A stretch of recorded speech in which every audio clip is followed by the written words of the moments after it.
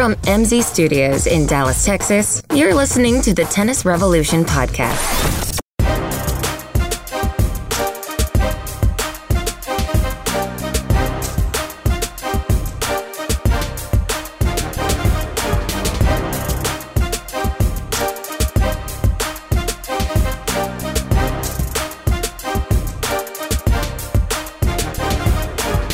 I cannot handle week 2. If week 1 has got all that packed into 1 week, I can't handle another week.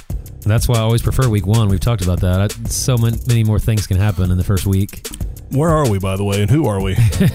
I remember this time. Welcome to the Tennis Revolution podcast. Every week. I skip right by it. I'm ready to get to it, man. Right. I'm ready to get to it. I can see that. It's like jump right in. Yeah. Well, we just need to pre-record. Hi, welcome to the Tennis Revolution podcast. My name is Coach. I'd like to introduce my co-host, Sounds like Corey. Masterpiece Theater. Exactly. The people don't want that, man. They don't want that polished, then they'll just fast forward quality, the first 30 seconds. Good broadcasting. They don't want any of that. No. They just want our garbage. Of course not. Oh, hell. Quite a week, though. It has been great. Well, and to be fair, I don't know how you can withstand the entirety of 1 week of action all wrapped into 1 day of recorded tennis. You get caught up with 78 hours of tennis in 2 days. So I watched 4 hours of tennis a day, which sounds like a lot. And then somehow I'm 4 hours more behind every day. So I'm like, wait, this isn't working. So and you only have one channel. I don't understand. I know. But the problem is when you watch it recorded, you don't know. I mean, you watch it live, you don't know either, but you don't have the option. But I can't fast forward because I don't know what's going to be good and what's not. Right. So it's like, and then if I ask my friend, they ruin it for me inadvertently, or they, don't watch the first 2 sets, just watch the 3rd through 5th. I'm like, well, gee, thanks. Right. So it's very difficult. Well, a sport that I really like, soccer. I hesitated to say that. I didn't want to say that out loud. I don't mind recording games, or with my team, I've got an app. And if I happen to be on court or something and I miss the actual game because, it's all goofy times over there in England. Right. Then I can just watch the highlight parts. Yeah. Which are the only parts that matter because you have 90 minutes from start to finish and 87 of it is miserable. Yeah, and tennis highlights suck. They show you like 3 points. They already tell you who won at the start of the highlight. You don't even need to watch. They show you, listen, the shot, everybody's freaking out about the shot of the tournament. Have you seen the shot of the tournament? I didn't see it, and everybody's been talking about it. What am I talking about? Federer's around the net post. I don't care about that. That's stupid. That's not even a hard shot.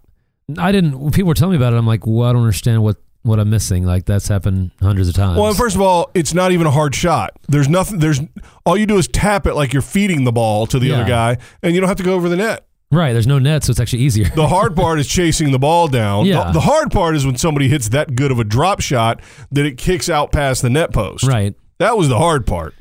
Not that I want to give that jackass any credit. Don't even get me started. There were 2, I thought, incredible shots in Nadal's third round match with Kachanov, and then people were talking about Federer's shot, and I'm like, oh, well, I don't think it could have been as great as those, but I didn't see it, so I let them talk about how great it was. But right. Well, Kyrgios is who was playing Federer when he hit the around the net post shot. Right. It wasn't around the net post, to be fair. It was outside the net post, and he hit it straight 1 inch off the ground into the court. It's not... I've actually had that happen to me in doubles, too. Against you? Yes. Obviously. There's no way you're I don't move quick enough to get outside the court. There's no possible way. But yeah, I think people are maybe like it more because it gets Kyrgios. Well, let's back up a little bit.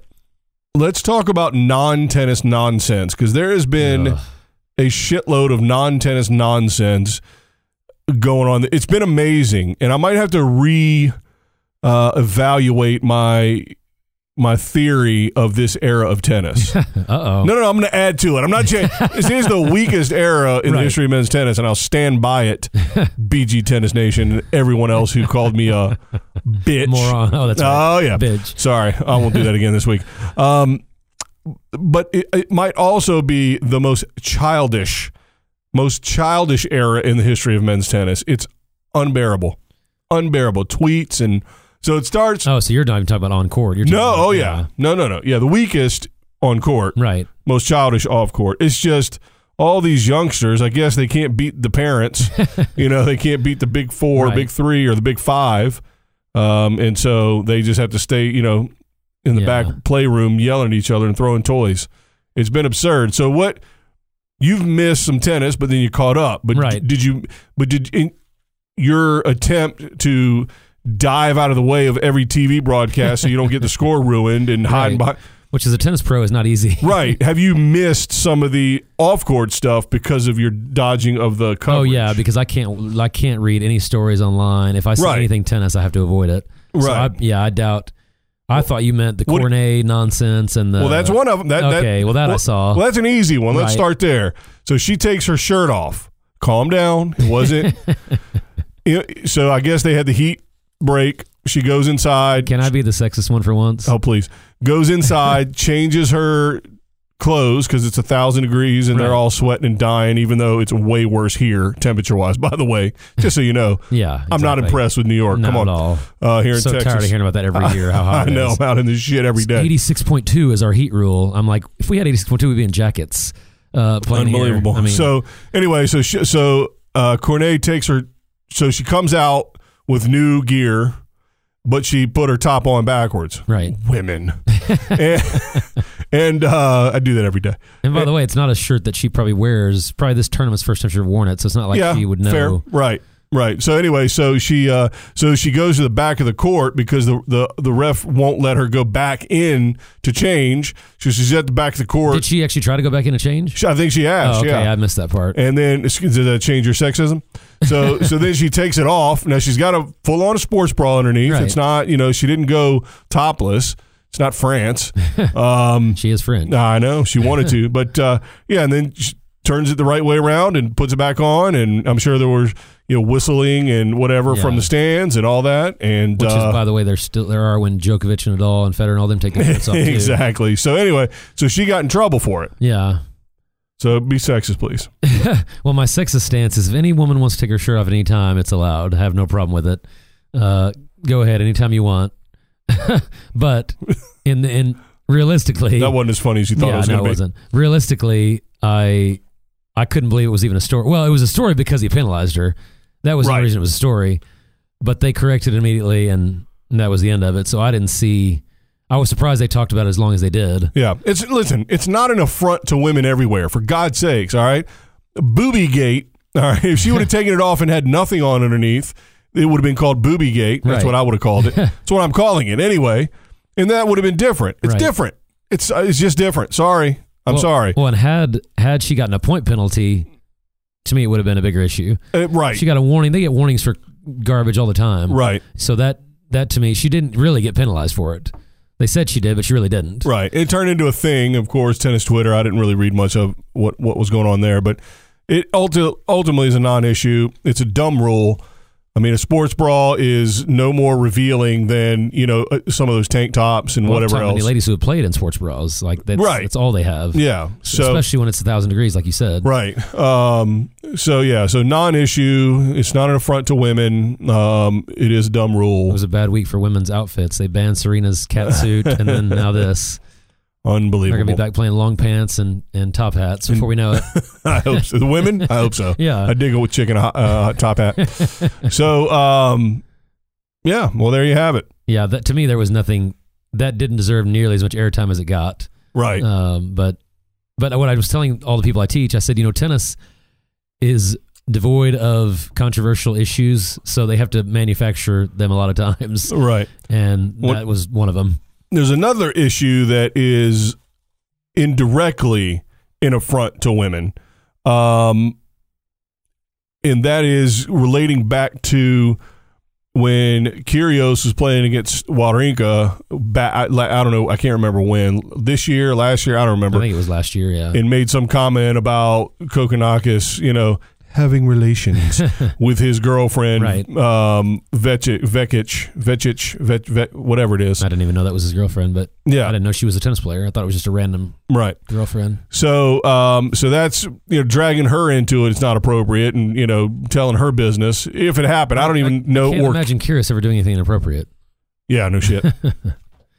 So anyway, kick back to this tournament now with that backstory, and Kyrgios basically his whole tournament's been a farce, starting with getting coached. Are you aware of that? Did you see that? Uh-huh. So the umpire comes down and basically coaches him up to get his life together. Right. And he did. And he turned the match around and won. And listen, did that was he cheating? Was the umpire making phantom calls to help Kyrgios win? No. So I don't think he had money on Kyrgios or anything. But it was inappropriate and outside of his job, and he should have been punished for it. And he wasn't. He was told, hey, don't do that. But he knows not to do. There's no way he doesn't know not to do that. So telling him not to do that is just telling him exactly what he knows. So you should have just sat him for, no pay for a day or two of and then let him get back to it. I mean, he's not just like any players. They can get fined and still play the next round. Right. He's not compromised in regard to his ability to, be a chair umpire. He just needs to be punished to say, hey, watch yourself. Think a little bit dumb before you go do something. Well, and see, you and I never disagree, but I knew we were going to disagree on this because I think the only thing he did wrong was coming out of the chair.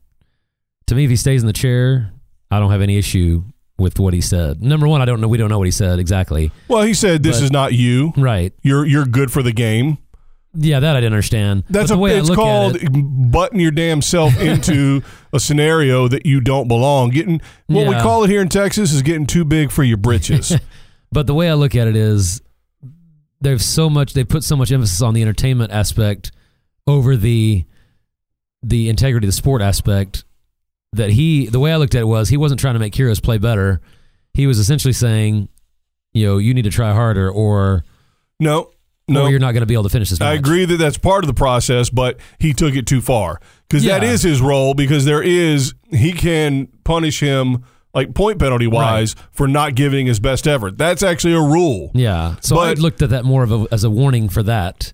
But listen, if you get pulled over by a cop, well, you're white privilege. But if you get pulled over by a police officer for speeding, he's not going to pull you out of the car and then try to teach you how to drive properly. Right. And give you pointers. No, he's going to either give you a warning and say, "Hey, stupid, stop speeding," or he'll give you a ticket, which is you're in trouble now. Right. You're sanctioned for this. So he should have just followed the rule and either popped him or not with a point penalty for lack of whatever or default, whatever it got to, because it's within his rights. That crap was not within his rights. Stay the hell out of. Well, and I don't care that he came down because it's loud and, it's a big stadium. But I've said you've heard me say this since day one of the podcast. I don't listen to one thing you ever say.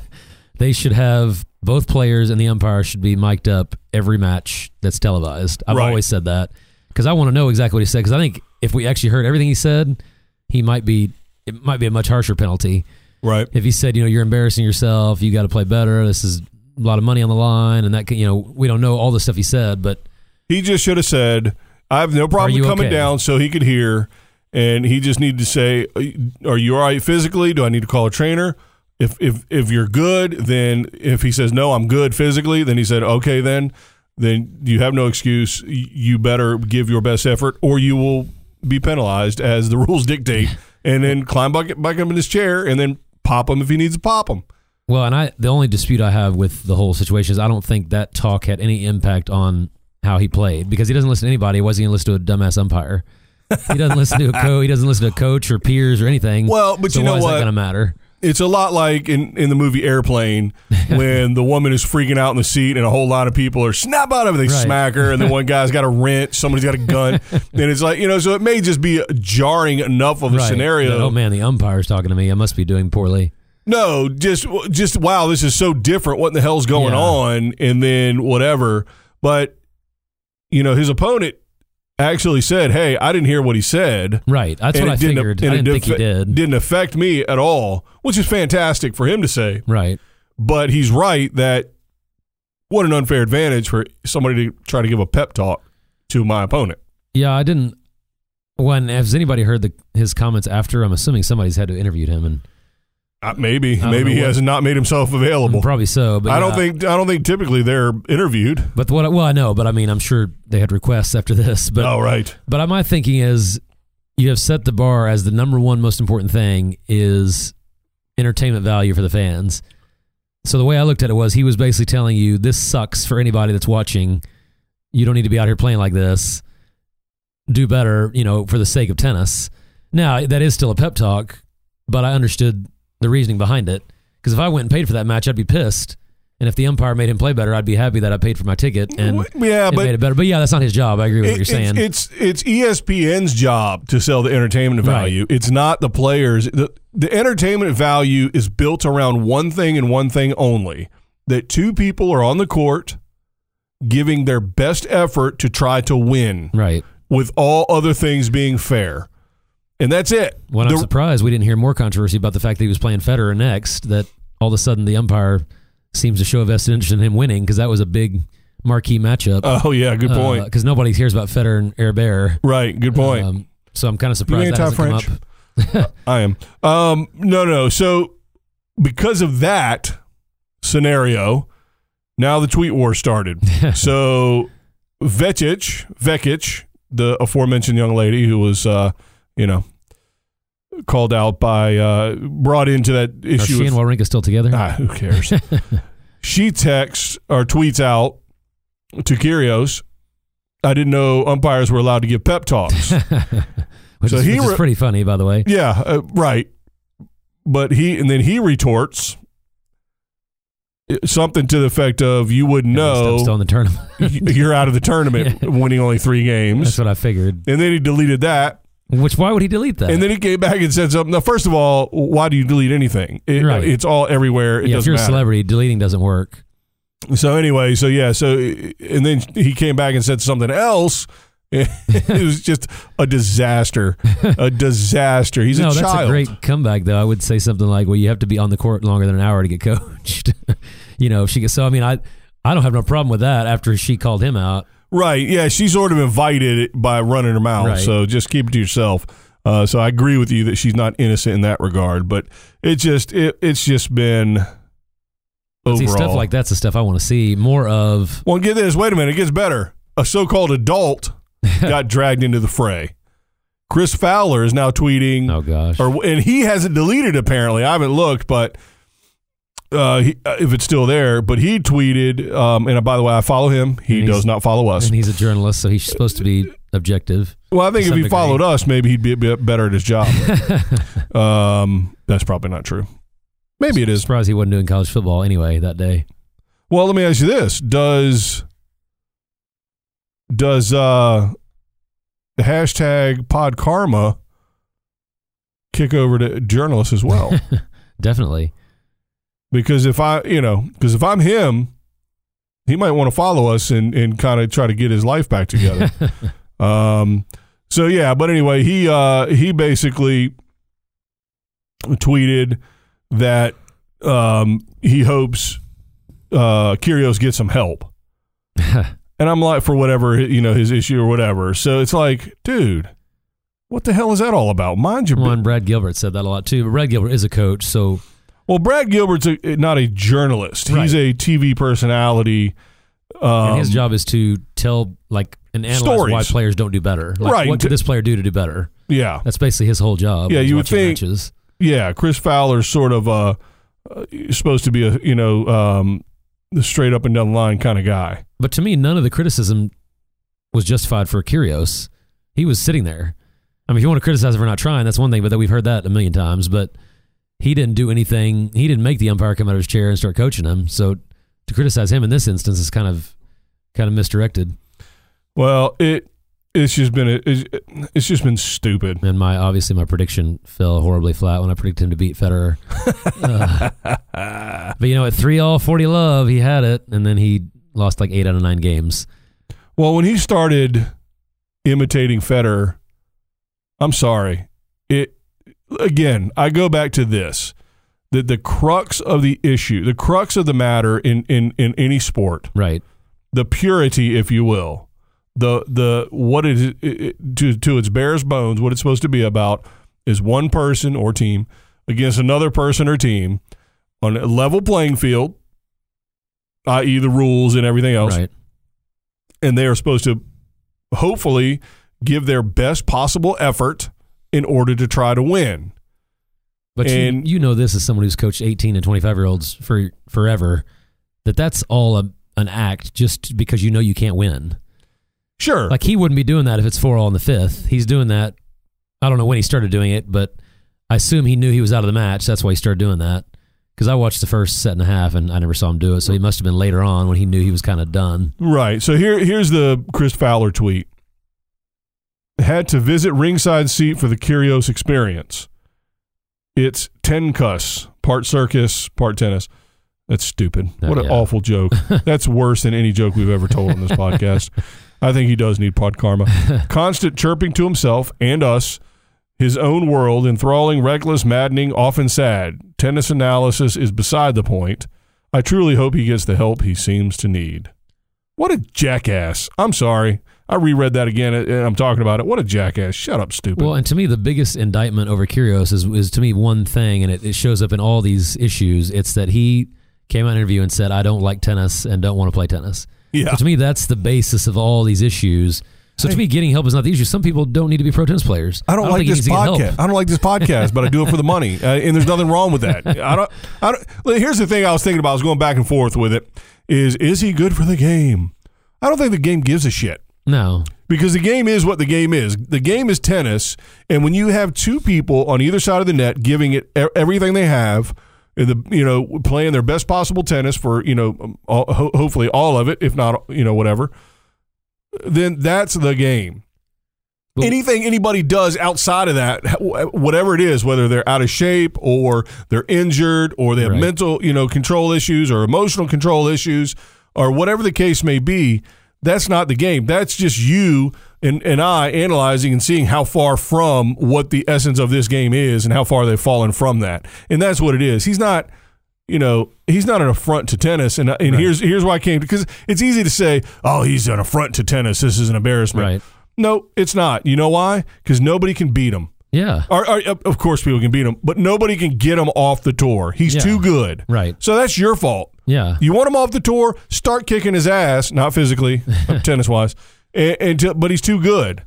Well, and what's funny is, why are we always obsessed with these really charismatic people that don't give the max effort? Like, you got Monfils and Kyrgios, similar.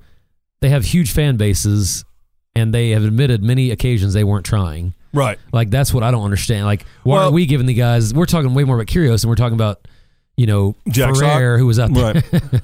Love that text, by the way. That was the one match you ruined for me all week. Was, I think you said effing Jack Sock. And he was in the fifth set and lost to an unknown player, as he's done all year long. Yes. But he got one. He got one. Match. He won one match this year. Our number 18th ranked player in the world won one match this year in Grand Slams. Anyway, sorry, carry on. But yeah, I just think we give so much attention to those guys. But I think that the main attraction is the fact that they are so amazing despite not trying. Because we always think, God, imagine if that guy tried so hard. Like, imagine if he had such a great work ethic, he'd be unbeatable. Well, you've got two issues. You've got do what you're supposed to do, i.e. Federer, Nadal, Djokovic. Although Djokovic has had his ups and downs a little. Yeah. But that, you have to separate to some degree the immense pressure and how they're handling it versus just, I don't think at this point, I think Kyrgios just said, well, I'm just going to be me. I can't handle it, and here I am. But, you have to separate the sort of what it's supposed to be like in the few players on the men's or women's side that do that, and then all these other yo-yos that don't.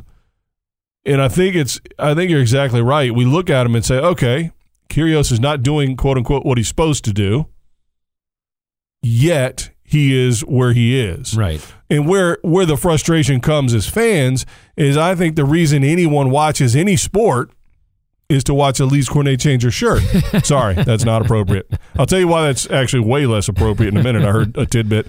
But we're seeing them not do what they're supposed to do and still achieving. Right. You hate to see that guy that doesn't work hard but still gets ahead of everybody, and it's like, oh.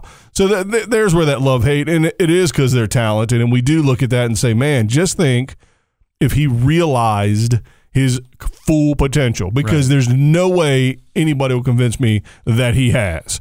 No, not at all. And so if he, to some degree, if he wasn't like this, could he handle the pressure and maybe he'd be off the tour already? Maybe this is maxed out, because there are three parts to a tennis player: physical, mental, and emotional. And I think they're all important. he has certainly not managed the emotional part. And that's no different to me than having a shitty forehand. It's Right. like if you're shitty at the mental part or the emotional part or the physical part, they're all the same. They can all get you. Well, and I think we always fall into that trap of thinking that because he's got all the game that he'll eventually take the next step and get over the mental. But I think that's probably more difficult than the reverse. Not having the weapons, but having the mental strength. Yeah. Because I don't feel like Murray or even Djokovic have incredible weapons. They certainly don't have the weapons that Kyrgios has. Yeah. They're able to do it because physicality and mental toughness and emotional toughness, all that. But is doing it every now and again a weapon, or is it? But anyway, neither here nor there. It's a weapon, just sometimes it's not loaded. It's just interesting that, I don't know. Well, I think in a Grand Slam dynamic, as once again we saw with Zverev, it's just totally different to be able to do it 7 matches in a row. Like he gone. Yeah, those guys cannot hold it together 7 matches in a row. And there's been, when's the last guy that was mentally unstable that won a Grand Slam? There have been some. Murat Safin. I was going to say Safin. But he held it together to win it. Right. He wasn't pulling his pants down on a changeover in the finals. Well, that's what I mean. But the fact that it's that, even Ostapenko is mentally unstable and she won one. The number one, here's what I can say. The number one reason Safin won that U.S. Open, lithium. No, I don't know. I'm kidding. I thought it was funny. Allegedly. I thought it was funny, actually. Didn't he win 2 or did he just win 1? I think he may have won 2. I think he won. He beat Federer in the Australian semis and then won it, I thought. And then he won the Open against maybe Hewitt or somebody. But yeah, so he was one of the few that was able to overcome that kind of personality. Yeah, he won the U.S. Open in 2000 and won the Aussie Open in 2005. Yeah, that was when he beat Federer in the really long match in the semis. But still, it's not like he put it together. Right. So exactly. True. But yeah, even to put it together for 7 matches to me is very difficult. I don't even Kyrgios has won a tournament of any kind, much less a Grand Slam. Yeah. So you put him in a 3 out of 5 setting. Yeah. Even harder. Yeah. Yeah. So that was a big, the boob gate or would be boob gate. Wish it was boob gate was one of the issues, and then the whole Kyrgios umpire thing, which sort of stemmed into other things. Not good. Not good. Yeah, like you said, is it good for the game? You always want to say any publicity is good publicity, but you want to be focused on the tennis part. Yeah. And it's funny, that's everything I heard people talk about was the Kyrgios umpire. They didn't hear anybody talk about how great this match was or how great such and such. It was all that. Right.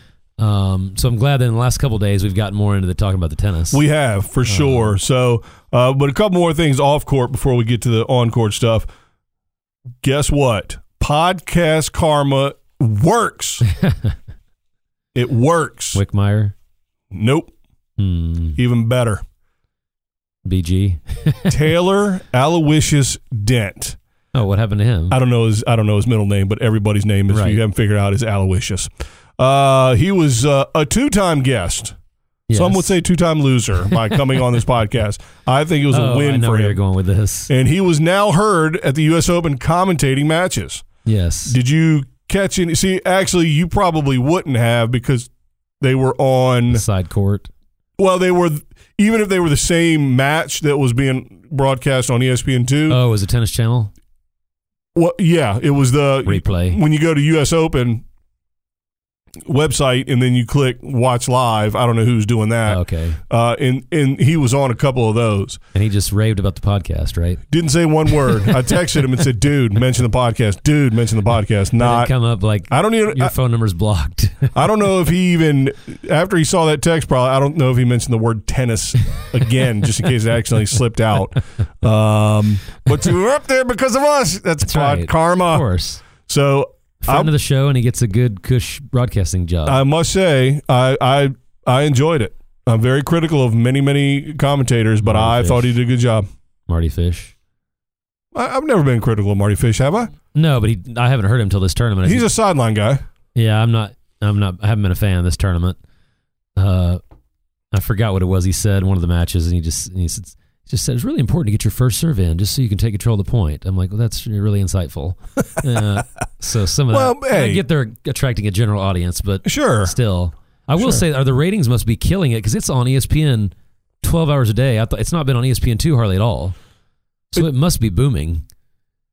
I mean, it's almost back and forth, yeah. But it seems like it's been on ESPN almost exclusively. Right. Just the men. Oh, whoa. Well, the women's draw has been a disaster, like always. So Taylor Dent was one of the matches he was doing was a Donald Young match against Delpo, which, I mean, it didn't go the young fella's way, the young American's way, but He's not young anymore. Yeah, exactly. Literally. But he was coming in quite a bit. Oh yeah. In different flashes, he'd come in more and then kind of go away from it, and it was working and successful for him. And they had the right commentator with Taylor Dent, right? Talking True. about it. So maybe he's an awful commentator. He just happened to get the perfect match for him. I was going to say, let me ask you this, since you're the tennis expert on this podcast. Oh yeah, say that again. Cut that out. Edit that. But do you take it with a grain of salt when you hear the commentator recommend the player that we're watching to do something that they used to do? Like, that kind of annoys me. Yeah, but like McEnroe constantly says he's just got to take that and go in. But it's like, have you seen his volleys? I mean, well, so that's kind of the instance I'm referring to. It's very telling if they're watching a Zverev match and they say that. Right. Because he's had some of the best looks at volleys and just dumped them. Right. Like Kachanov did come in a lot more than he probably wanted to, but there were many times where they said, I don't understand why he just didn't rip that ball and come in. It's like, I understand why, because he sucks at the net. Right. He hasn't played that pattern in practice 75 hours a day. And he has to hit the perfect shot to even get a chance at a volley. But you take a situation where, like Donald Young, who has all the tools, good all-around game. Jack Sock, too. I'm not making fun. I'm dead serious. He's a great doubles player. He does have all the tools. And I don't know. I'm serious. I don't know what has happened to him. So, see, we can't even compliment him without laughing. It sounds He has awful. all the tools. I don't know what sport, but he's got all the tools. He's a 5-tool player. He's just a tool. That's what I thought you were going for. Wow. No, so he, but him as well, but they have the speed and they have the net skills to be able to do some damage up the net. Yeah. And then when a commentator says, hey, he should go in, well, yeah, then you can say, yeah, that makes sense. Right. Or like on the women's side, if Coco's not coming in enough, obviously she's an aggressive-minded player, although she's now the Jack Sock of the women's tour because she is just falling off. Totally. I think she has an injury excuse. Maybe, does she? Well, earlier in the year she had an injury, I think. Oh, okay. But he has been healthy all year. But like, I don't think there's ever been a match where McEnroe, for example, someone has hit a short ball and the guys run up to hit it, and McEnroe said he should have hit that and gone back to the baseline. Which I get that you're not supposed to do that, but if you can't play the net, you probably should. If he said, hey, I wish that guy had better volleys and would work on his transition game a little bit because maybe he's outmatched. Like if he's playing Nadal or Djokovic, he's outmatched. Right, playing the baseline going to work. From baseline to baseline, so you've got to put some time in the practice court. You can't just... It's not a video game. Right. You can't just start doing something. When I say I'm criticizing him, I said the same thing about Anderson. I said he should have been at the net against Nadal in that final, and every time he came to the net, he flubbed 75% of the volleys. Yeah, so you suck. But I think, like you said, it's when certain guys are so dominant from the baseline, which Anderson is not, but like Kachanov or guys like that, they don't need to be coming in unless they absolutely just have the point pretty much won. Right. Whereas I think those guys are going to say come in no matter what. And that's just what I wonder about. And I'm sure I do it myself, too, with certain aspects of my game. Well, when you look at the actual game, he's right. Just when you look at where the other player is, where the ball is, the type of shot he hit, but you have to factor in the ability of the player to do it, that obviously. But, yeah, I mean, what I've said is tennis, I didn't come up with this idea. Tennis is cyclical. But I will say this: a lot of people don't think. You hear commentators say volleying will never come back. Net rushing will never come back because of the strings and the power and the way more people come to the net now than 5 years ago. Well, that's what I've always said. If you've got a Nadal, a Djokovic, and a Murray who no one can beat from the baseline, why are you going to come up through the ranks working on that when that's what everybody does now? If you aren't at the top of that level for that game style, my favorite phrase, you're going to get in where you fit in. And so you're going to start making adjustments because you can't stay out there all day and bang the ball from the baseline with these guys or girls in that regard. And so now you add another element. It doesn't mean you're going to serve, volley, and chip and charge. It's not 1978. Right. No offense, Taylor Dent. It's not 1997. But yeah, it certainly can come back around. And if the people that want to, get past this group, the top guys in the girls in that regard, then yeah, you're going to have to do something different. Well, and one of my favorite women's match of the whole tournament was Sharapova playing Patty Schnyder. Oh, the women playing? I think it's a different site. Oh. And Patty Schnyder, who was top 10 in the world, for those who didn't see, in the 90s, but she refused to get in a power baseline rally with Sharapova at any point in the match. Right. And she was hitting slice, hitting lobs, hitting, floaters, coming to the net. She didn't do coming to the net as much as she should have, but... Could you please have a little patience? Why don't we talk about Sharapova a lot? No, I'm just kidding. And other on-court issues, on-court tennis, when we come back.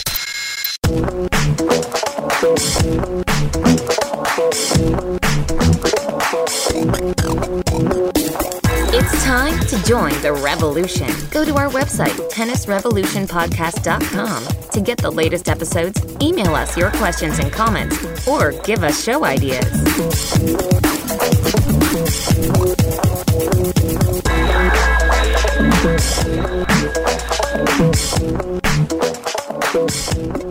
All right, you've been jumping up and down in your seat. Are you ready? Do you want to talk women's tennis? I know you're. That must be the entire Coy's That was the only Corner. match I saw. All right.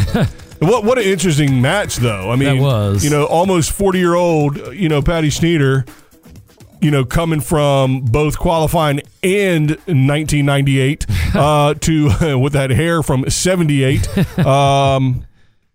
Now, am I going to be called sexist for talking about a woman's appearance? I don't think so. But good Lord, her hair is very curly.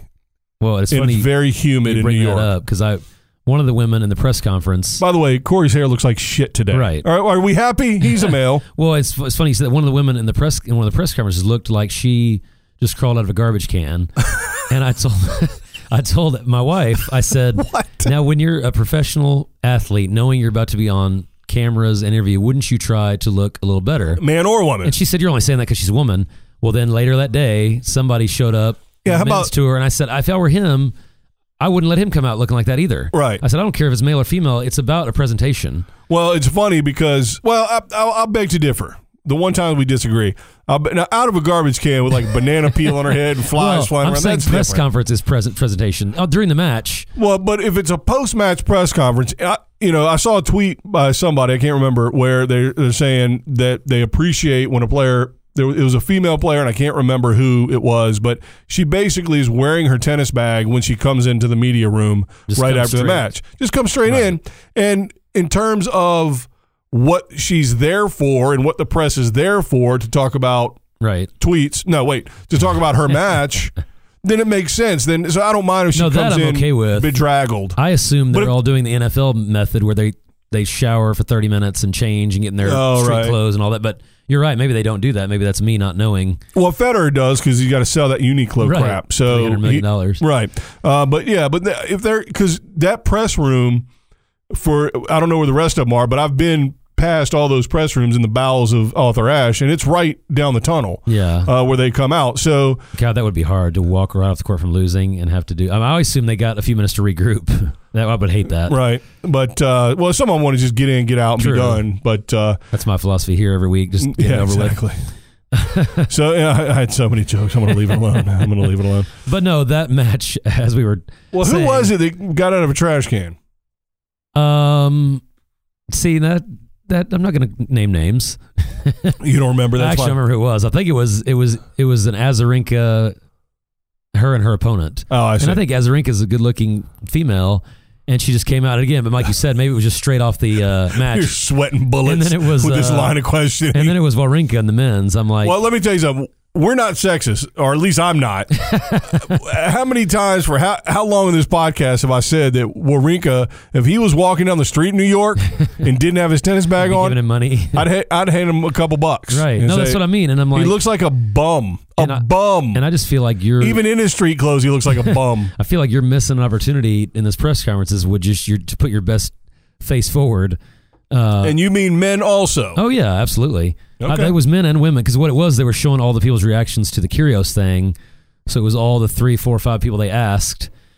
And, so it was and a there was mixed a couple bag. of them just were like, I was like, where did you come from? Did they wake you up for this press conference? You homeless. But no, the Schneider match was great. I just thought, but again, what tennis does horribly at, I never heard them talk, like they never did a profile on her. They never, like I watch American Ninja Warrior, I don't mind admitting that, but every person that comes up, they do a profile and it'll be like, this guy lives here and his daughter has this problem, or he met his wife doing this, or, and they don't ever do that with tennis. And like, I don't think anybody would have known who Patty Schneider was. Right. Like to me, that was a big story. That should have been, it was the night match, but that should have been a really cool deal, I thought. Not that she was a hugely popular player or anything, but, and same was Zvonareva. We barely even heard Zvonareva was in the tournament. Right. She was, Grand Slam finalist. And at some point they said, oh, great job for her getting the second round. It's like, well, did you guys show any of it or ever talk about it while she was actually playing? Well, outside of looks, the women's draw has been a disaster.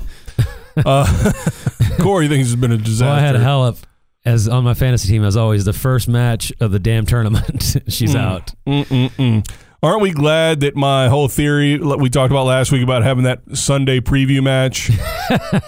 Because it might have been her. Right. And that would have been a disaster. Yeah. So I think now you definitely have to not have the 1 seed playing on the day before, just to make sure you don't kind of have a hush fall of the crowd and just kind of now the whole tournament's ruined. I liked the idea of the top seeded American playing, either male or female. But yeah, you're right. If Serena plays in the women's and she loses Sunday night, that kind of takes the luster out of the tournament. Right. But the way I feel is people could have seen it. I don't think anybody even saw that Halep match. Right. I told somebody a couple days later, they're like, oh, she's out. I didn't even know. Right. So at least if it was a marquee match, at least you would get ratings for one match. Right. So I liked that idea.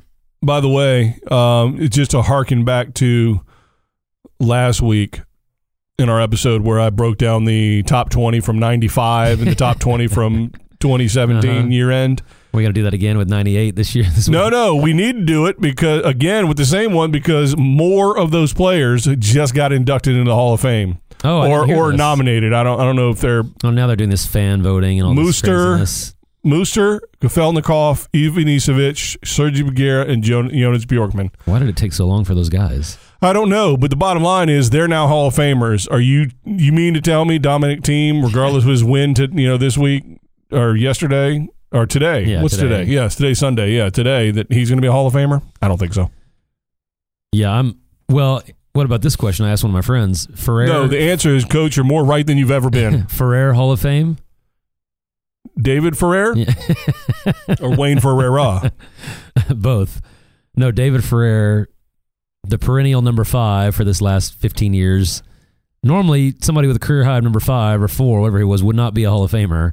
But in this era, when we have the 3 greatest players in the history of sports, which Chris Everett said, by the way. How can you argue against the number 4, 5, or the 5 player from being a Hall of Famer when we had Michael Jordan, LeBron James, Magic Johnson, and Kareem Abdul-Jabbar? I don't know basketball. Michael Jordan and LeBron James are obviously. And then Kareem Abdul-Jabbar, all-timer. Right, all-time. Wilt Chamberlain, maybe. Well, yeah, Shaq, I don't know. But no. The point being is, so you've got somebody right behind all those world-famous, players, and... Right. Well, no, I think he will get in, but if you stack him up resume... that's what I mean. If you stack his resume up, he's not getting in. No slam wins. Right. 1 slam final. Never in the top, never ranked 1 or 2. But I'm thinking there's going to have to be somebody getting the Hall of Fame in the next 10 years. Maybe. Why? Why? I mean... I think that's part... Do you think that had anything to do with why they're making the fan voting now? Because they're like, we're not going to put anybody in.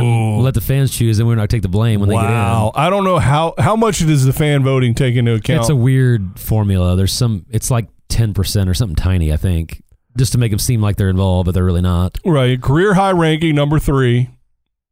Current ranking, 148. Career titles. Take a guess on career titles. 11. 27. Wow. Well, that's a pretty good... Australian Open semifinalist twice. French finalist once. Wimbledon quarterfinalist twice. Fair enough.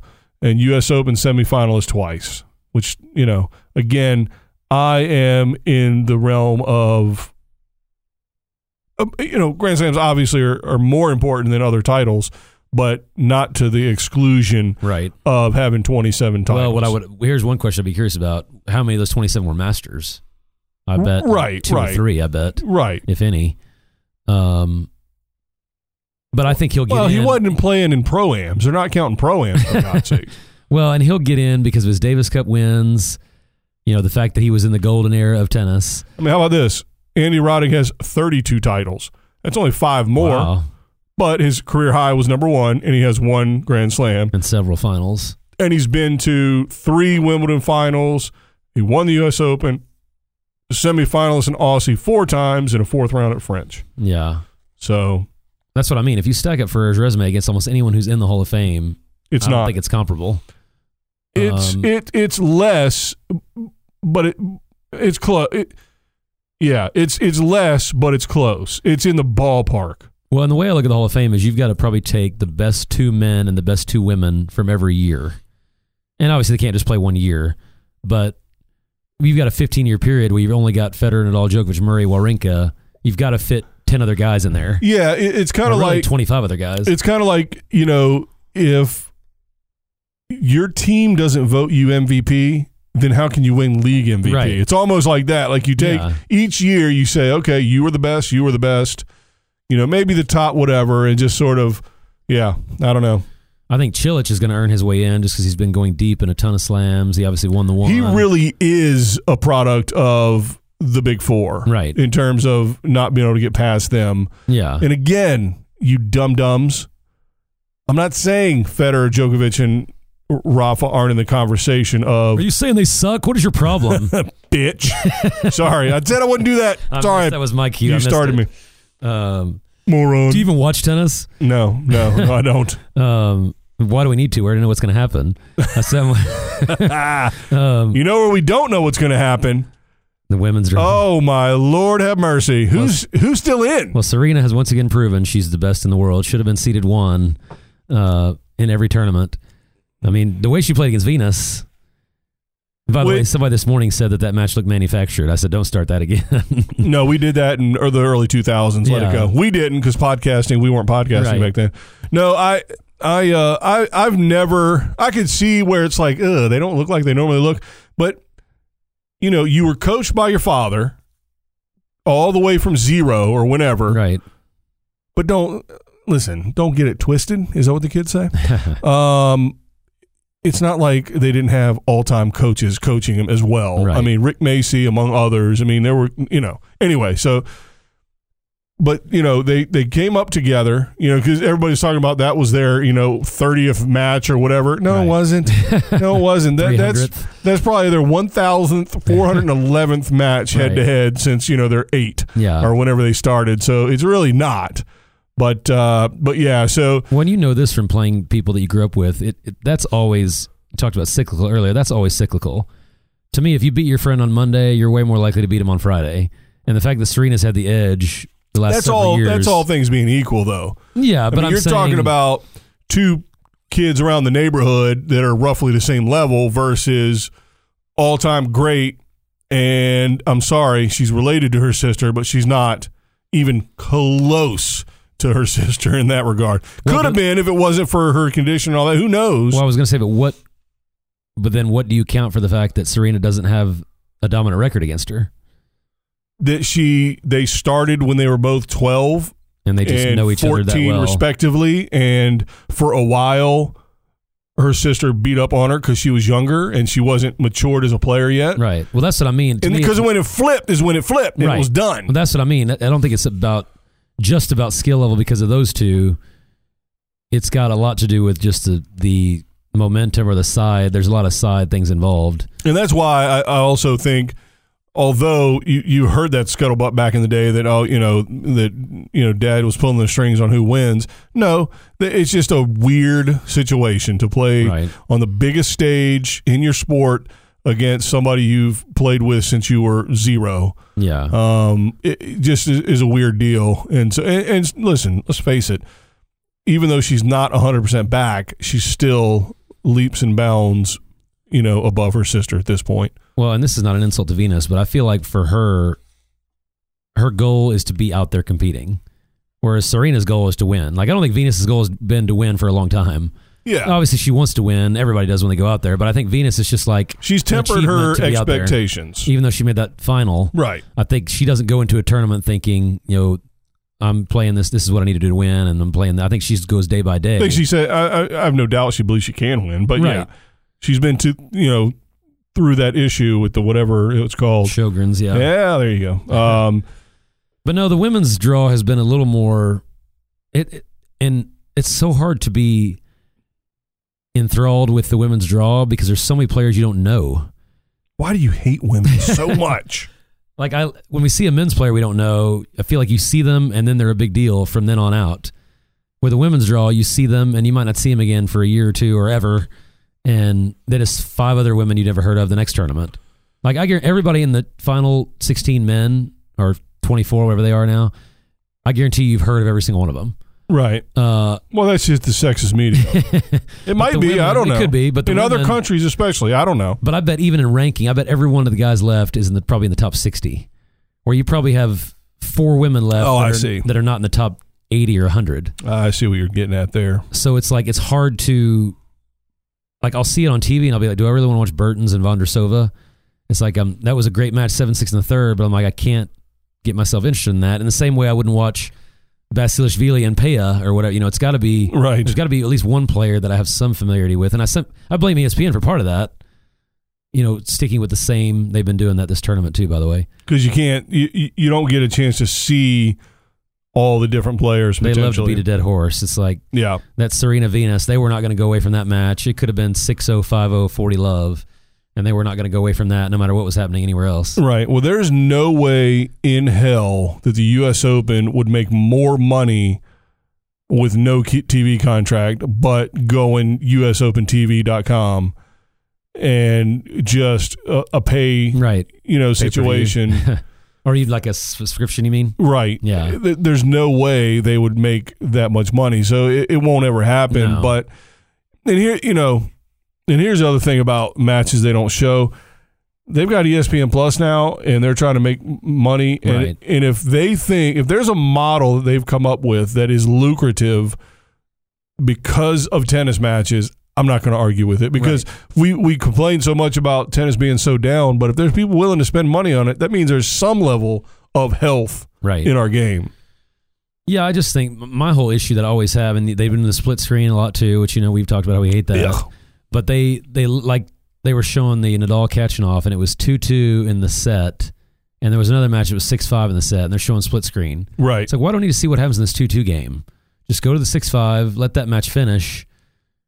I don't know. I can't figure out what their method is.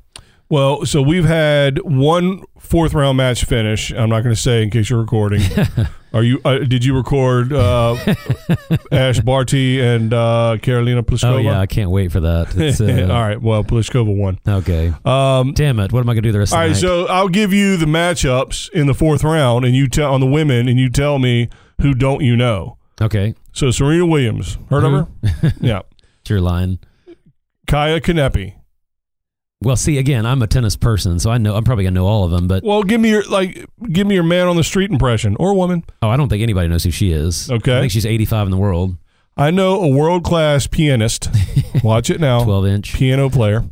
That is from Estonia. Okay, and so that's the reason I'm aware of her. Just because, why would I want to know anything else about Estonia? Right, and I think she was top 25 at one time. She was, yeah. All right, and she did beat the number 1 seed. Sloane Stevens. Defending champion. All right. Elise Mertens. Man on the street. Would you know? No chance. Sevastova. She's top 20. I mean, but again, if you're talking about man on the street that's not a tennis fan. Well, how about a tennis fan, but not somebody like a casual fan, yeah. No. Somebody that's not in the business. Right. So no, I don't think they know who that is. Somebody that would know more than Brady and Gronk. Right. Somebody that would know. Someone that plays tennis and probably watches, the big tournaments. I'm trying to think of a football player because I don't know who Cleveland's punter is. Right. Although I think they just cut Shane Leckler. Well, I would say Sorry. I would say Juju Smith-Schuster would be like Hey. the next level of famous receiver. Okay. Like that's the mid-level receiver. So famous. only if you're an LSU fan, right, would you know who he is, or a Steelers fan? because he's not a top 20 receiver, and she's barely a top 20 player. But he's playing on a team with arguably the greatest I didn't receiver. intentionally pick a Steeler, by the way. That was just random. All right, so by the way, Juju Smith-Schuster projected to be a top 20 fantasy receiver. There Thank you you go. very much. Here we go, Steelers.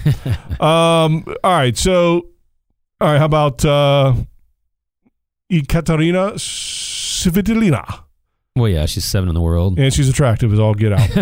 All right, how about Carlos Suarez Navarro? Gosh. Speaking of I like how attractive. you said Carlos because she looks.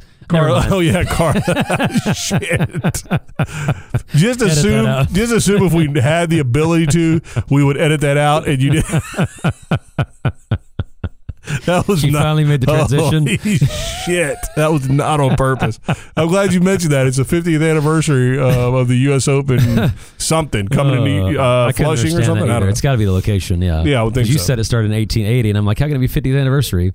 Like, what was that? That must be the location. Maybe coming to Flushing. Carlos Suarez Navarro in the men's round of 16. It's exciting. So Carla Suarez I Navarro. do know her, yes. but- And it was Carlos. I got the Z. All right, who cares? How about Sharapova, of course. Madison Keys, Yes. Sibylkova, or Sibylkova. Yeah, I think most people, if they've been watching tennis long enough, they're going to know who because she was, is. yeah. Sabalenka, No way. not a chance. But she will be famous soon. Naomi Osaka. Borderline. I would say yes because she's had really big time flashes recently, including her 0-0 win. Her and Sabalenka will be famous next year for sure. All right, so basically, whoever wins that match between them. Oh, are they playing each other? Oh yeah. Oh, that's nice. going to be there won't be But a lot again, of. that's the kind of match it should be on. And it won't be. No, it won't at all. They will not There show will any of be it no more felt left on any of those tennis balls. because they've got to add. They've got to develop fan bases in these younger players, and that's what they don't do. Right. No, they don't need to do that. All they care about is right now. Right, they and do. You're that's- right. That's. But then the problem is when that hurt them last year when we had a tournament without Federer, Djokovic, and Nadal. Well, then why am I going to tune in? right. That's the problem. Right. If all three of those guys retire next year, who's going to watch tennis next year? All right. How about Vondrasova? No, of course not. No clue. How about Serenko? No clue. Yeah. All right. And so again, I don't mind them. So you're not right. You're showing right. those. I think you were right when you said that women's tennis sucks. Did you say that on air? Well, and they always put those matches at 10 a.m. to 11 a.m. when they know less people are watching. Right. But yeah, it's a hard situation. Like you said, you've got to go for what gets you the biggest ratings right this moment. But I think it's, I think they do a better job. They mix, like having Serena and Nadal in the night session to me was a total waste. To have them both at the same session, they could have used that opportunity to, like they do in network TV shows. You have a really popular show, then you have it leading into something new and fresh. Right. To me, that's the opportunity. But they can't build an audience in 2 weeks. That's Although the in problem. this regard, you would have, the newer, fresher face first, and then finish it with right, make you stay and yeah, exactly. Yeah. By But the anyway, way, it's- Sharapova has yet to play a day match. And she's never lost a night match. She's like 22-0 in night matches. Yeah.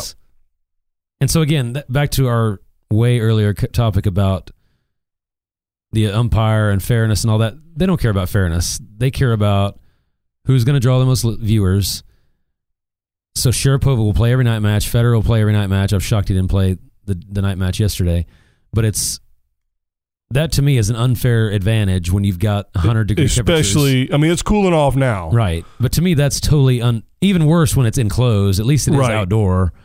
But I just think that's for Federer to play somebody that had to play a grueling match outdoors and he's playing at night, I just think that's not fair. Agreed. And again, I don't know what you can do about it. I mean, you can't put every match at the same time, obviously. And I would say it's uncharacteristically brutal heat-wise. Right. And That's like 88 this year. yeah, I'm just kidding. There's been that's another debacle that's going on is this heat rule issue with the guys because the women have had the heat rule, Yeah. so they know what to do. The guys, it's all new, so they're like sitting in the locker room, Well, getting coached. Murray was pissed off about that with Verdasco. and why isn't it a break after 2 sets, just like the women, and then a break after 4 sets? Like, why is it only one break in a 5-hour Because to me, to play 3 sets without a break is a long time if it's brutally hot. Yeah. And you may not even get to a 4th set. That's a good point. So I don't understand why they can't break after 2 like the women do. It's funny because they all seem to run in there and get naked and jump in the ice bath next to each other. It's just hilarious. Chit-chatting. Oh, goodness. I couldn't do that. So the women's draw has somewhat fallen apart, would you say? Yes, but they're like you said, there's enough big names to make it interesting. Well, if they do what they quote unquote are supposed to do, right? But I mean, the fact that they're still in, at least now, makes it interesting. Are you now on the same side as every other human being in the world? Most of them were on the side before, but I wasn't. All right, let me rephrase it.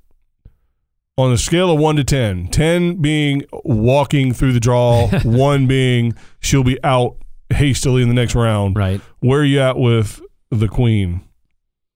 Serena, if you're not from the universe.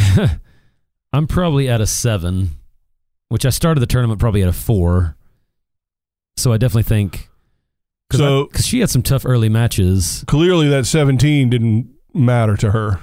Right. I mean, I think we were right. You were right, and I agreed with you, which thus made me right. But but hell, I mean, she's sitting up there in the 1 spot, and instead of playing Halep, right? Which again, we were like, either Halep's going to lose in the first round or she's going to win it. Right. Well, shit, she lost in the first round, so we didn't get stat. By the way, about her, no, a third of the slams she's played in her life, she's lost first round.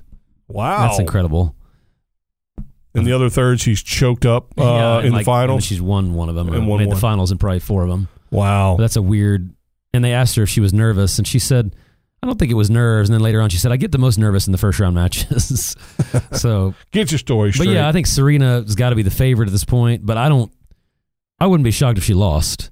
I wouldn't be shocked at all. She's got Kai Kanepi right now, who obviously wasn't a fluky win. She can hit the shit out of the ball. And she made the quarters last year. Yeah. And then she's got Pliskova next if she beats Ash Barty. I already ruined that, so she did. 4-4, not bad.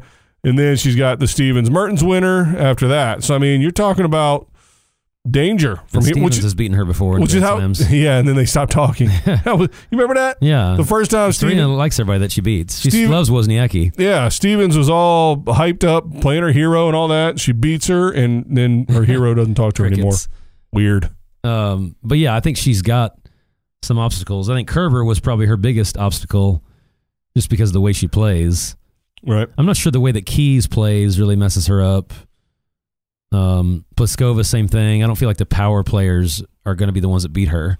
Well, unless she is getting worn down by the end of the tournament and can't move, then they can get the ball by her. And if her serve is off, she can lose anyone. Right, but they can get the ball by her if she's not moving. Right. So, yeah, I don't think she's going to win it. I mean, I think there's enough players left in this thing. I mean, yeah, if I had to pick, I'd say bottom half or finals. The bottom half is a disaster with Osaka and Keys, the two top. Keys is 14 and Osaka's 20. But it is hard to imagine her losing a final 2 Grand Slams in a row. So I feel like she makes the final. She's probably the big time favorite. Yeah, I mean, the top half you got the 8.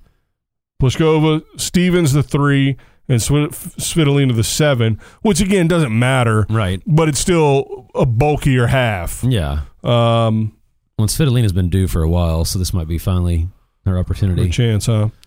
Well, like Zverev. What do you think the chances of Stevens repeating?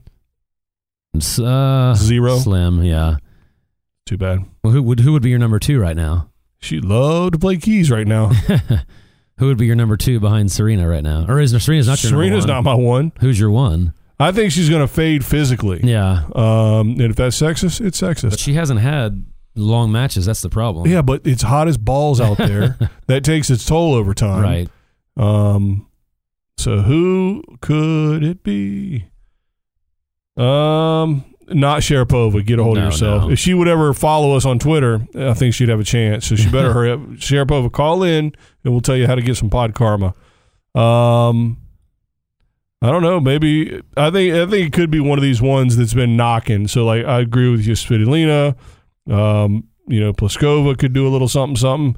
When those are the kind of matches as of late that she has gotten kind of nervous in. I feel like that she should be the favorite and all of a sudden she doesn't play up to her level. I feel like in Sharapova, she always raises her game. It's hard when you get that expectation in your own head. Right. I should be whatever. They didn't seed me whatever, and I should be whatever. So as long as she doesn't have that in her head, I don't think that'll be a problem. Yeah. For you talking about Serena, right. I'm assuming. Yeah. And I'm hoping for. I mean, it can't happen until the finals, of course, but I'm hoping. I think it'd be cool to have a Serena Sharapova final.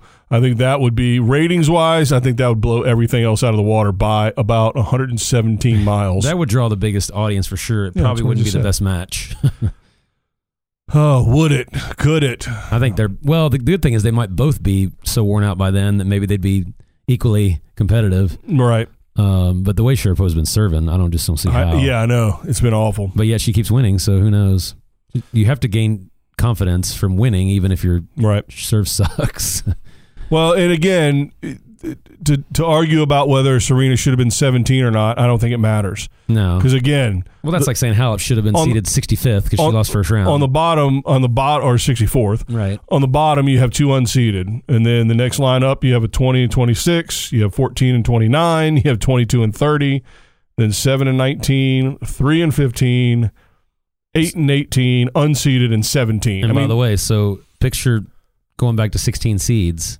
How many unseeded players would be in the round of 16? Woo-wee. You'd have more than half the draw would be unseeded. Well, obviously which would look terrible for women's tennis, by the way, I think. You know, it's funny because maybe I'm sexist against men. Because how do you square that with how strong women's tennis is right now? Yeah, the depth. That's true. The depth is way. Is it? Well, I mean, we don't know. I mean, how do you prove that? That's true. Well, look at the men's. You might have, we have 1 unseeded player or 2? There can't be many. Well, on the women's side, anybody can win a Grand Slam, theoretically. Right.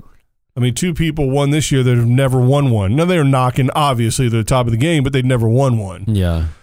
So, in the absence of Serena, I might add. So, even if she wasn't. Well, and I feel like that's a topic that broadcasters always avoid when it's, why can so-and-so win every tournament and then not win a slam? Like, they always avoid that question. Like, because Chris Evert and Navratilova can't relate to that when they ask them. Well, they seem to ask that question about Zverev. No, I know. That's what I mean. They'll ask it about them, but they won't ask it about, why. The women? Well, what I mean is, why will somebody show up out of nowhere and make the semis and then you never see him again for 2? I don't feel like they ever ask that question. More the reverse of what you're talking about, saying why does somebody break out and have an amazing tournament and then disappear? Please don't agree with what I'm saying and then say the opposite and confuse the shit out of me. Well, I think that's an argument we have to square up. Is if anybody can win one, because only 4 guys can win on the men's side, right? Or 3, really? Yeah, 3 for this tournament. 3, sure. And then a handful of others have an equal chance. It's like 3 and any one of these guys, maybe. Yeah. And then the rest. Yeah, 3 are like 2 to 1, and then the rest are like 10 to 1. And then everybody after that is 1,000 to 1. But on the women's side, it's more wide open. Oh, yeah. And so that would seem to lend itself to the fact that the women is deeper. If you're using my same theory, and the wild card is Serena. Because when she's in there, everybody else's chances diminish, as do the men when you have Federer. Yeah, but I think it's so beyond clear. I think it's dramatically more, not dramatically. I think it's more clear that Serena is the best ever on the women's than it is those 4. Yeah, because she's been able to do it over a deeper field. I think so. Yeah, I think so. Well, here's another tidbit of proof. I mean, you've got a kid like Alex de Minaur from Australia. He's sort of behind the next gen. Right. I mean, they're all so similar in age, but again, to me, age isn't the thing that matters because even if you're 22, but you're in the top 5. Shapovalov is in that category too, and look how well he did. 18, and he made the 3rd round and lost in 5 sets to a top 10 player. Right. So, but that's the kind of kid that if they pass the teams of the world, who won, by the way, today, if that's one of the players that if they pass that group that's in between Federer and then themselves, then that's going to prove my point. Well, and we're even seeing, even though Zverev has the titles and the ranking, we're seeing those guys a couple years younger than him having better success at the slams, which is what everybody universally has said that's the most important factor, is how you do at slams. Yeah. So, like I said at the beginning of the year, that Zverev would finish the year number one, and he didn't make the quarters of any slam. Or I think he made one quarter maybe, right. The French. But yeah, these other guys are proving that they know how to win big matches already in slams that he doesn't. So here's I don't know. And again, it's also hard to sort of, because the next gen, quote unquote next gen, is marketing, not an official title of a group. It's not. Well, definitely the next gen 3-4 years ago was Team, Raonic, who else was in there? Zverev. See, because I think Zverev's close. He's a tweener. Right. Chung, but Chung may be closer to 20 or 19. Right. But yeah, a lot of those guys that haven't done that much, but they're still in that, group that hasn't, they never really got any better. Right. So if he's in that group. If Tsitsipas or Demonauer or, I'm trying to think of who else. Shapovalov. Fritz. Taylor Fritz.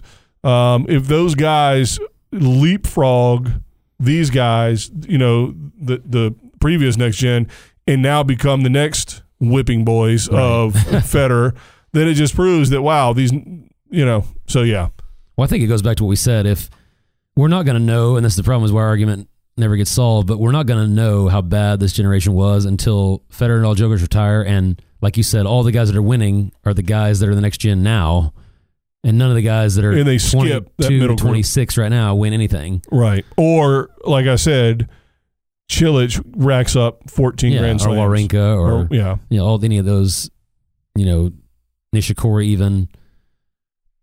He looked good. Yeah, he's got it back finally. It's amazing how long it's taken some of these guys. And that's why but he's a perfect example, along with some of the other guys like that, like a Cilic, where we get so hyped up because we are desperate for somebody to challenge the big four. It's that simple. Yeah. And you can't look at Zverev and say, wow, that's a high quality of tennis. Right. It's not. Yeah. It's just like Kyrgios. Just because Zverev doesn't act like an absolute moron doesn't mean he doesn't have his issues of his own. He just keeps it more internal, probably. Right, exactly. He keeps it inside, but it still is the same result. Loses to players he shouldn't lose to. Right. And I'm not saying this is a joke. I truthfully didn't know Kohlschreiber was still playing. He beats Zverev, in the third round of a Grand Slam in 4 sets. That's unfathomable to me. It's not to me. It shouldn't be to me. I don't know why it is. Well, when I saw that, I was like, yeah, Kohlschreiber could end that. And see, if he lost to Berdych or Gasquet or something, that wouldn't have bothered me. To lose to a perennial mid-level player, I don't think he's ever been in the top 30, definitely not top 20. Right. That to me he's so far away from what he needs to be. It's not even close. It's a joke that he's that far away. Well, and listen. And everybody has a bad day, but he's had several. Well, Kohlschreiber is not. He's like a Verdasco. I put him in that level. Yeah. But not even as good as Verdasco, I would say. Because Verdasco's had a couple successful slams where he made it to the quarters or semis even. Yeah, but it seems like he's a little more one-dimensional, whereas Kohlschreiber isn't. Right, and Kohlschreiber's a good fast court player, right? Isn't that his supposed strength? Who knows? Dirty German. He's supposed to be a grass court specialist. So career high ranking, 16. Okay, so he did get top 20. Currently 34, 8 career titles. Hall of Famer in this era. no shit. So, but that was at 16. What year was that? That had to be 10 years ago. Yeah, so that's a long time ago. Career high 2012. 6 years ago. Yeah. Not bad. But yeah, that's just not somebody I can accept. And he didn't even really put up much of a fight. He really didn't. That's the thing. And that's been the pattern. I don't think anybody would care if he loses 7-6 in the third and he battled to the end. And hey, this guy just had a great day and all that. Which is what happened to Fritz and Team. Isn't that who Fritz lost to? Yeah. He battled all the way to the end and lost in a tough match, and nobody's bashing him. I don't understand how you can go down that meekly when you're that good. Right. Well, if that's all true and you agree with that out there, then he is also a top 5 player and has been for however long or whatever he is right now. I mean, again, what more evidence do you need for the love of Pete Sampras? What more do you need? And I think what we need to realize is that the reason he's top 5 is because he's winning all the tournaments that these other guys aren't playing. Yeah. You know, we need, I don't do any effort for this podcast, as you can tell, and neither do you for sure. You don't even text me back. I don't even watch the Open. But we need to just look at the entire year from January 1st to December 31st, not counting Laver Cup. And not counting Davis Cup, just all regular WTA and ATP matches. Right. And from top to bottom, look at the game differential and just see what the game differential is top to bottom. Because I bet you if you added it all up at the end of the day, you know, however, I don't know how many total games or whatever, you know, tens of 10,000, 1,000, probably 1,000, something. I don't know, high 100, who knows? Whatever, it's stupid.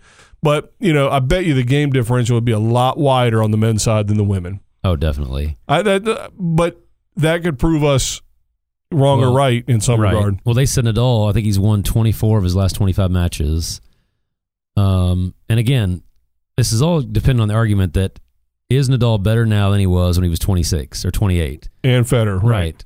Where they've both had multiple injuries, some of them surgeries. They're playing people younger. You know, every match they play is against a younger opponent. So your argument basically has to either be that this era sucks, that's one argument, which we have, or they're better now than they were in their late 20s, which would probably be two of the first players in history that were better in their 30s than they were in their late 20s. In any Besides sport. Maybe Ken Rosewall or... Except for chess. or maybe Agassi. But I would say Agassi won more in his 20s than his 30s, too. He just stayed long. Well, the tricky part with Agassi is he was so up and down and he was out of his mind. And when you read his book, you're like, oh, shit, there was a lot going on. He got his life together and got more fit. Right. So he actually wasn't at his peak in his younger days. He was at his peak, you know, like flashy and hitting big shots and cockiness and all the rest of it. But he really rededicated himself and was next level in a lot of areas when he came back. Well, and from watching that Federer-Kyrgios match, I'm not seeing anything different in Federer's game that he didn't do 10 years ago. So that tells me in 10 years they have not found out a way to stop it, which, yes, means he's great, but also means why in 10 years hasn't somebody been able to stop it 10 years later? Yeah, and he's made slight adjustments in terms of, you know, technique adjustments based on whatever, but it's nothing radical. Right. And he made a ton of errors in that match with Kyrgios. Yeah. That first set. Right. So it's just, and Nadal, you know, I was fine with the Kachanov pushing Nadal like that. That was, and obviously Basilashvili is pushing him now. So, I mean. Well, it's over. Oh, he pushed him in the third set. Good try. But, you know, it's not. There's no explanation for them having easier matches. That's what I really want to look up. You talked about looking up the year. I want to look up, you know, the game differential in their slams now versus their slams that they won, you know, in the early 2000s or mid 2000s. And that should be an easy way to tell. Right. Yeah, that's a good. We need a stat guy or girl. We need a producer, for God's sakes. Because Federer hadn't lost a set yet this tournament, right? I don't think so. Yeah. No, and Nadal and Djokovic has lost maybe one or two. Nadal's lost, I guess, 3. So yeah, I mean, it's just you can't explain that without saying what we're saying. Yeah. So Federer was against Kyrgios. He was 66% first serves, which is all right. It's not bad. And Kyrgios was 61. So in you know, within the range. Unforced errors, yeah. I mean, Federer had 24, but he had 51 winners. Yeah. So what are you going to do? But that includes the thing about this, the winner stat that I hate is it also includes aces. Now maybe he didn't have that many aces, but right. I hate the winner stat because it also includes aces. So everybody should be in the positive when you count the aces. Right. But yeah, that's a good you know, look at the differential in all, maybe just the big 4 or big 3, maybe their matches throughout their career. Right. And yeah, you get, you know, favorable draws and that kind of thing, but I think it'll be really interesting when we look back. Like I said, this argument won't be settled until 10 years from now. We're doing this podcast. We're saying all the slams Federer won. Oh, Jesus. He beat, you know, an average of half of one Hall of Famer per tournament. Right. You know, because nobody from this era is going to the Hall of Fame or should. They will. outside of the Nadal Djokovic. They will, which will ruin my argument on paper. Right. I'm still right, but and again, they are potentially in the conversation. They are definitely in the conversation for greatest of all time.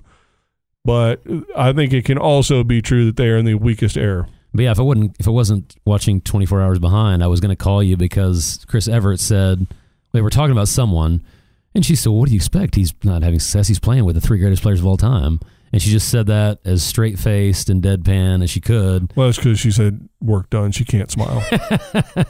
Now, that was not sexist. It's a fact. But I just thought that it's amazing that to me she's that convinced that they're that much better. But see, that's why I don't trust that argument, because they'll be saying the same thing about somebody else 5 years from now. They're all about the here and now. And that's part of their job. That's part of their job too, is to make what's going on now seem like it's amazing. No, I don't think so.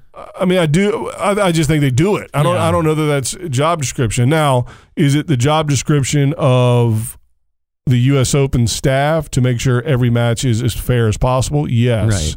Do they do that? Sure. But apparently Sharapova was on the night match again. So I think they are trying to get Sharapova to the finals against Serena. Well, and without cheating. Well, what would your solution be to that problem? Flip a coin. Draw for who plays win. I'm fine with that. Draw for slots. I'm totally fine with that. Now, I mean, I think if you're the last match on and you play till 2 a.m. New York time, you shouldn't come back a day and a half now at this point and play the first match on your next match. Well, they should do it by section. Don't draw for the match. Draw for the section. Your group of 4 plays at 10. The next group of 4 plays at 12. And draw for which section plays at what time. And the match that you're playing against should be playing the same time on the next court. I agree. Because, again, it's starting to cool off now in New York, but it's been really brutal, and that is absolutely affecting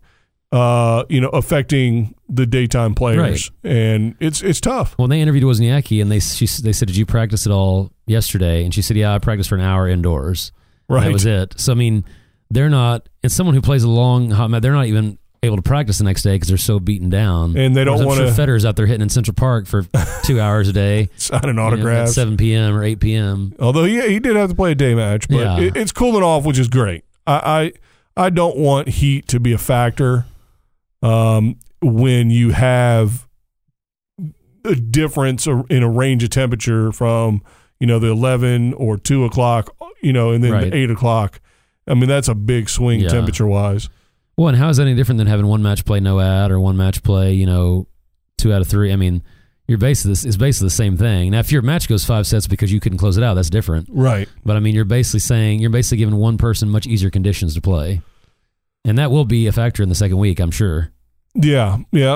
Well, again, if it's cooler temperatures, hopefully it won't make too much of a difference if New York. But that's why Anderson lost today, in my opinion. Yeah, because 2 long 5-setters in the daytime, right? And he had to play again in the daytime for the 3rd time in a row today. Right. Well, so what are you looking for in week 2? I'm not going to say what everybody else. I hope we see Federer versus Nadal again, or Djokovic versus any of the. I want an up-and-coming player, which we still have a few left in the draw, against a big 4 in the final. And take him out. Yeah. No, I want you to take him out in the semis. That's fine, too. No, I think it would be better. I think it would be more. But again, all that's going to do is make me say, well, I guess he is getting a little older. Finally. Right. And it really is. I mean, how are you going to be the same player that's lost to him 2-1-2 the last 8 years, and now all of a sudden you're pushing them? Right. You work and improve, and of course you are. But clearly that means they're slipping back to the pack, but because of things that are out of their control, a la age. Didn't you feel that way in the Khachanov Nadal? It felt like Nadal definitely didn't have the shots he used to have. And Khachanov played great, but it's like you were watching thinking he couldn't have done this to him 2 years ago. And listen, to be fair, the margins between the big 3 and everybody else are still small. Right. But they're not equal. Well, and that is Nadal's worst surface, too. He's lost to many guys of that style on that surface. But the point being is that the slightest dip in ability in whatever realm it is, whether it's physical or mental or emotional, can make the difference for some of these guys because that's all they need. Right. Again, I've always said there's a lot of guys that are as physically or more physically gifted than the big 3. for sure. Oh, yeah. But there's other factors. So anyway. But yeah, if I could choose my ideal Final Four, it'd probably be, I'd like to have Del Potro in there. I wouldn't mind having Team in there just to, see if he could do something finally.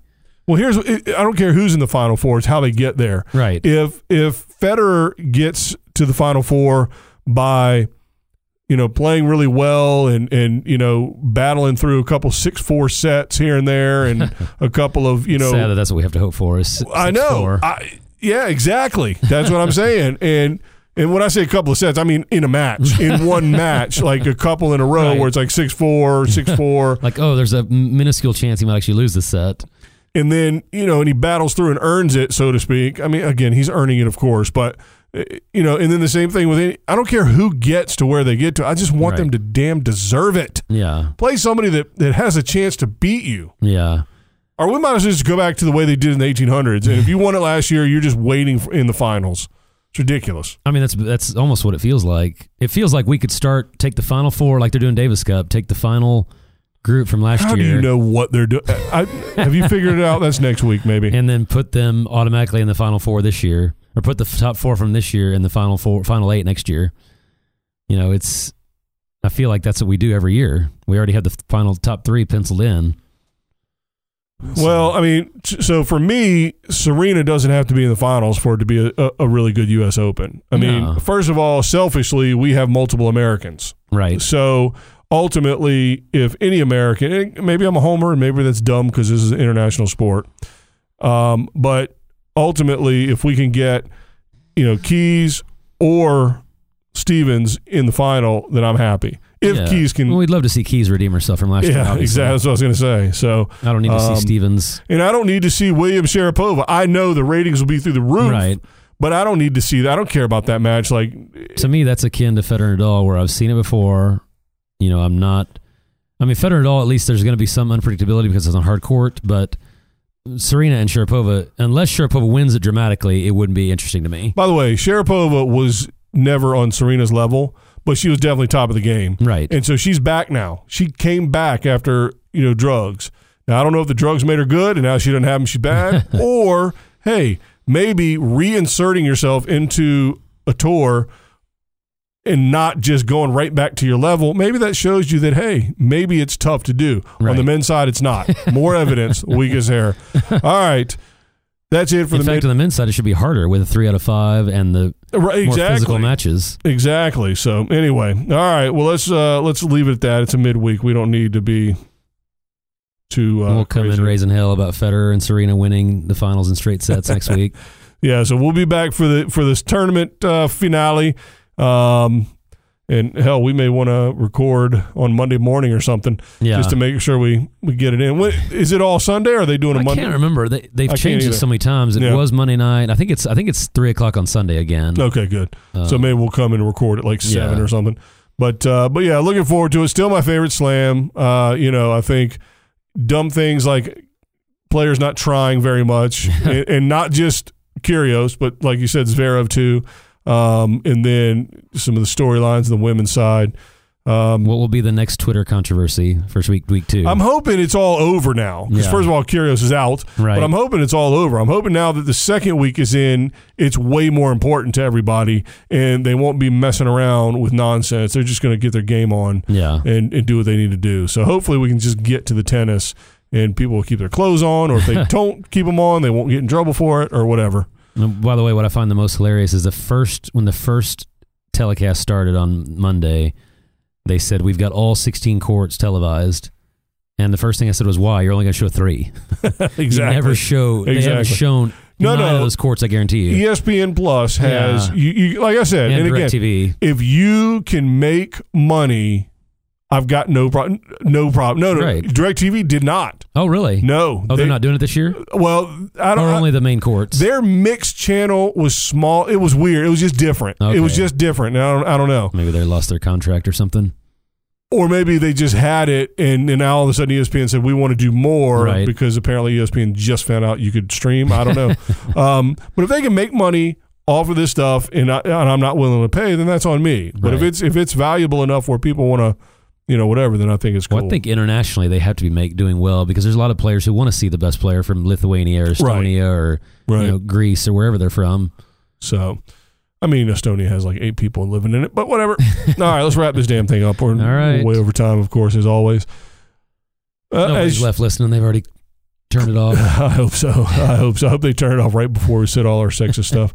So anyway, all right. Well, listen, looking forward to week 2. In the meantime, make sure as all these Twitter controversies are going on, get me in the middle of them, please, just so you can spread the word on the Tennis Revolution podcast. But tweet us out. Instagram. He's not gonna know how to reply, but just no. It's a disaster. I've made more mistakes. It's a disaster. It doesn't always go where I want it to go. It doesn't. It doesn't matter. It doesn't matter. It's just stupid. I don't know what I'm doing. But yeah. So follow us on Twitter, which is 10RevPod at 10RevPod, and then on Instagram, of course, with now wait for it. 101, baby. And still not a picture to be found. So Tennis Revolution Pod on Instagram. And then, of course, our website is tennisrevolutionpodcast.com. But who goes to websites anymore? It's 2018. And then our email is also what? Tennis Revolution Podcast at gmail.com. There it is. How do you know that? I am Are you the one very dedicated to this podcast. Are you the one emailing me all the bad comments? But yeah, do all those things. At some point, if you email, I'll get around to it. I don't really remember a lot of times, and I don't know where to find stuff sometimes. But anyway, so yeah. So looking forward to a good week 2. And you got anything else? We didn't do a Corey's Corner. No, that's all right. What was it on? We'll save it. We'll tease it. Oh. Well, I'll come up with some controversial sexist topic. Right. Perfect. We'll talk about that. We'll get back to Corey's Corner next week. Got to keep them coming back for something. There we go. And hey, do not forget out there, Pod Karma is real. Ask Taylor Dent. Pod Karma is real. Thank you, Taylor Dent, for not saying one word, keeping our podcast on the download just like we like it. All right. Anything else? That's it. Great answer. All right. Enjoy week 2 of the U.S. Open, and we'll catch you back on the back end of that. And until next time, thanks for joining the revolution. Bye, guys. Pod Karma.